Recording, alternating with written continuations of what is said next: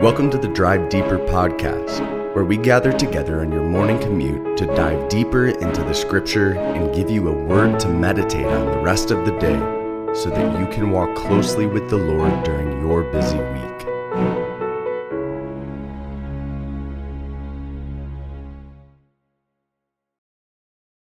Well, good morning, everybody.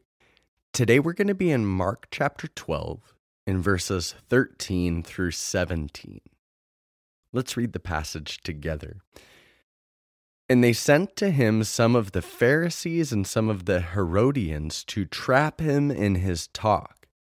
And they came and said to him, "Teacher, we know that you are true and do not care about anyone's opinion, for you are not swayed by appearances, but truly teach the way of God.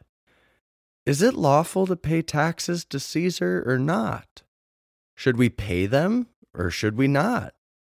But knowing their hypocrisy, he said to them, "Why put me to the test? Bring me a denarius and let me look at it." And they brought one. And he said to them, "Whose likeness and inscription is this?" They said to him, "Caesar's." And Jesus said to them, "Render to Caesar the things that are Caesar's, and to God the things that are God's." And they marveled at him. So the important question to ask today is, what does God really want? Jesus says to give to God the things that are his, and understandably we should ask the question, well, what isn't his? He's created everything. Everything is his. I mean, even these denarii, which have Caesar's inscription and image on it, are God's as well. He created the elements, right? But this isn't what Jesus is saying. He's not talking philosophically. He's not talking about ownership of every element and atom in this universe.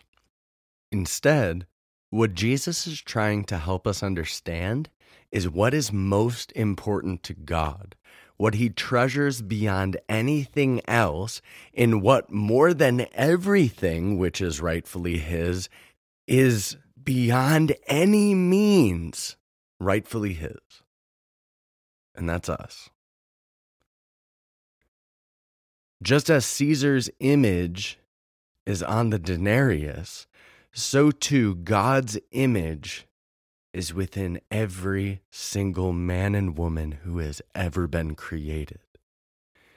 Therefore, to give to God what is his is to give yourself to him. To give to God what is his is to bring others to him.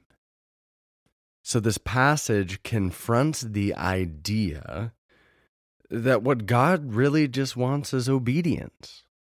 Oh, God does want obedience, and he is concerned with your obedience to him, which he is rightfully due as well. But God doesn't just want your individual acts of obedience, your theologically accurate and sophisticated calculations of what his desires are. He wants you. God doesn't just want your obedience, he wants your whole heart. And it is rightfully his.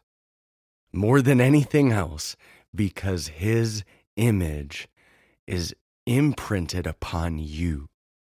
You reflect him.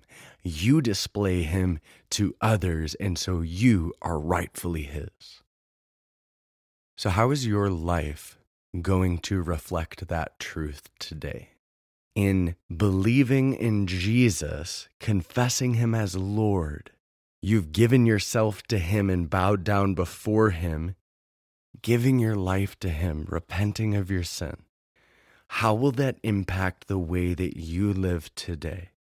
The way that you interact with your spouse or your children or your boss or your employees or your friends or your family members?